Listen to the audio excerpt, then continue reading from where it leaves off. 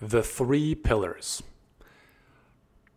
Growing up, I didn't really have any interest or any awareness, to be honest with you, about any of this stuff, right? Personal development, self-actualization. It was never on my radar. And the only thing I remember of this work growing up was my mom buying a bunch of CDs from Tony Robbins, right? Unleash the Power Within, I believe it was called. And she had this, this huge box set of CDs. And I remember distinctly seeing it on the very top shelf of her closet, still wrapped in its casing. And for some reason that really bothered me. And I said, like, why are you doing this? Like, why are you buying this stuff if you have no intention of, learning about it? And I had this really weird relationship with this type of work. I think partly because of that. There's almost like this resistance. I don't know.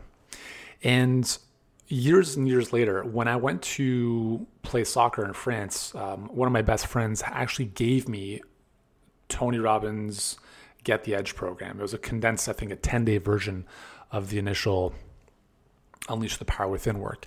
And that was when I was 23. And it was probably the most pivotal information / process I could have gone through at the time, because it was really my first introduction in a very deep manner to this type of work. And at the time, playing soccer in France, I had a lot of time on my hands, a lot of time for, introspection, self-reflection, all that kind of stuff. So I devoured these learnings, these lessons. And it's like, to this day, even has made such a huge impact on my thinking and my life. And one of the things that Tony talks about is what I want to share with you here are these three pillars, right? The three pillars of our lives, or really of our point of attraction, is our focus, our language, and our physiology. And so we've spoken a lot about focus, right? Like, you get what you focus on, and that's irrefutable, right? If you are in very cold temperatures, let's just use the example of a cold plunge or a cold shower. Why is it that some people can immerse themselves in that environment and be completely peaceful and calm, while other people get into a state of shock? It's because of different points of focus, right? They focus on different things, but it's not just focus, right? Focus is one piece. The second piece is language. It's language being internal language, the words that we say to ourselves. I can do this, as opposed to I can't do this. There's no way I could. Those types of words are not going to support you. And the internal dialogue, this is absolutely critical. You have to be able to catch yourself on a moment-to-moment basis of what you're thinking, and more importantly, what you're saying to yourself, right? That little voice in your head that's not really empowering. Like, oh, there's no way you could do this. What if this doesn't work out? What if it's like the last time? What if this person scams us? Right? All that dialogue, right? Remember, where did this language pattern come from? Most likely installed from conditioning early on, but also built upon by experience. In our worlds at Healthpreneur, we speak with a lot of people who've been burned before, right? So they've engaged in different coaching programs, or they've worked with other marketing experts or business growth people, and they come in with a huge amount of skepticism because of previous experiences. And so what's happening in their mind, which is totally normal. I'm not saying this is irrational. I'm saying it's just the way we work.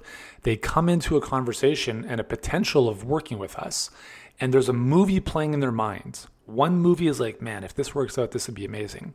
But that's a very small movie in some people's minds. The bigger movie is the movie that really prevents them from moving forward, which is, well, this is not going to work out. This is another one of those scams. What if I lose what if they do this to me? And all of those language patterns are happening even without our awareness. And the thing is, I'm just asking to become aware of those language patterns, because if you can catch that self-talk, you can change the self-talk. Remember, all change starts with awareness. And if you're not getting the results you want in your life, look at your point of focus, which is also going to determine your emotions, And then also look at your language patterns. If we're constantly telling ourselves, I can't do this, I can't do this, I can't do this, are you going to do it? No. Right? So one of the things I taught my kids at an early age, which I'm still teaching them, is I can't doesn't exist. I don't ever want to hear that. It is like putting up a brick wall in front of you. Instead of saying I can't, we turned it into a question. How can I? Or who can help me? Now there's no brick wall. Instead, we have open horizons of possibility. And the simple act of changing I can't into how can I or who can help me changes your world. Because now it's about possibility, not limitation. And these language patterns are very, very, very important. And I honestly fundamentally believe that most people on this planet can achieve great things. I mean, all people can, right? We all have greatness inside of us.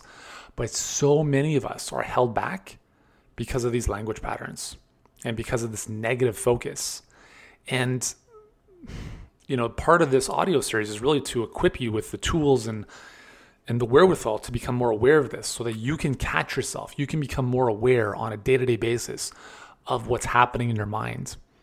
Because just like with brushing our teeth and flossing our teeth, we're not going to have great teeth if we never floss. We're not going to have great teeth if we never brush. We're not going to have a champion's mindset if we never pay attention to it. And so the purpose of these audios and why it's so important for you to listen to these every day is to floss your mind.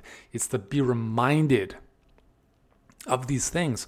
I'm not here to teach you new stuff, right? I'm not reinventing the wheel here.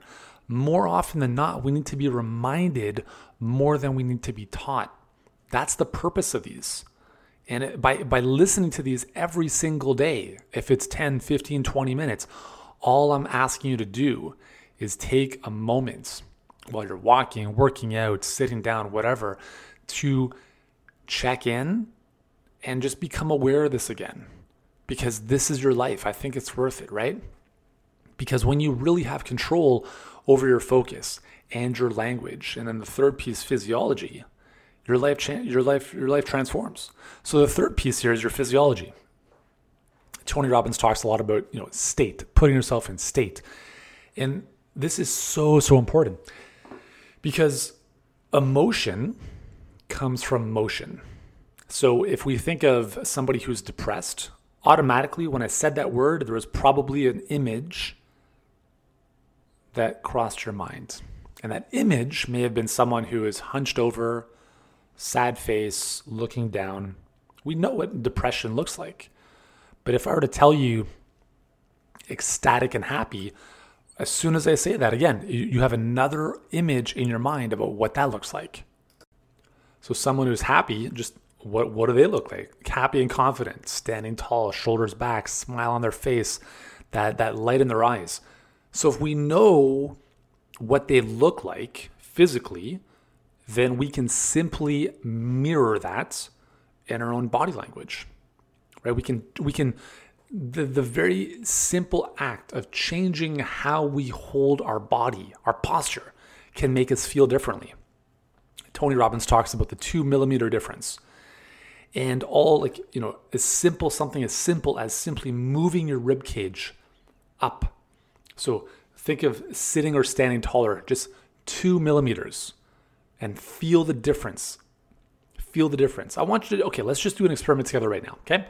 I want you to, right now, if you're sitting down or standing up, I want you to sit or stand as if you were the most depressed person on this planet. Okay? Put yourself in that situation. Like, seriously, do this for full impact. Just do it. Head down, hunched forward, shoulders rounded forward, sitting small or standing small, and feel how you feel.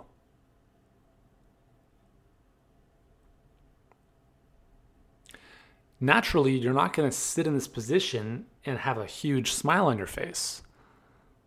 If you did, it kind of look a bit creepy, right? So just internalize that feeling. Now, I want you to do the complete opposite. So we move from that feeling all the way to the top to this feeling of love, expectancy, appreciation, joy. Life is amazing. sitting or standing tall, shoulders back, deep breath, confident, smile on your face. See how that feels? Notice the difference.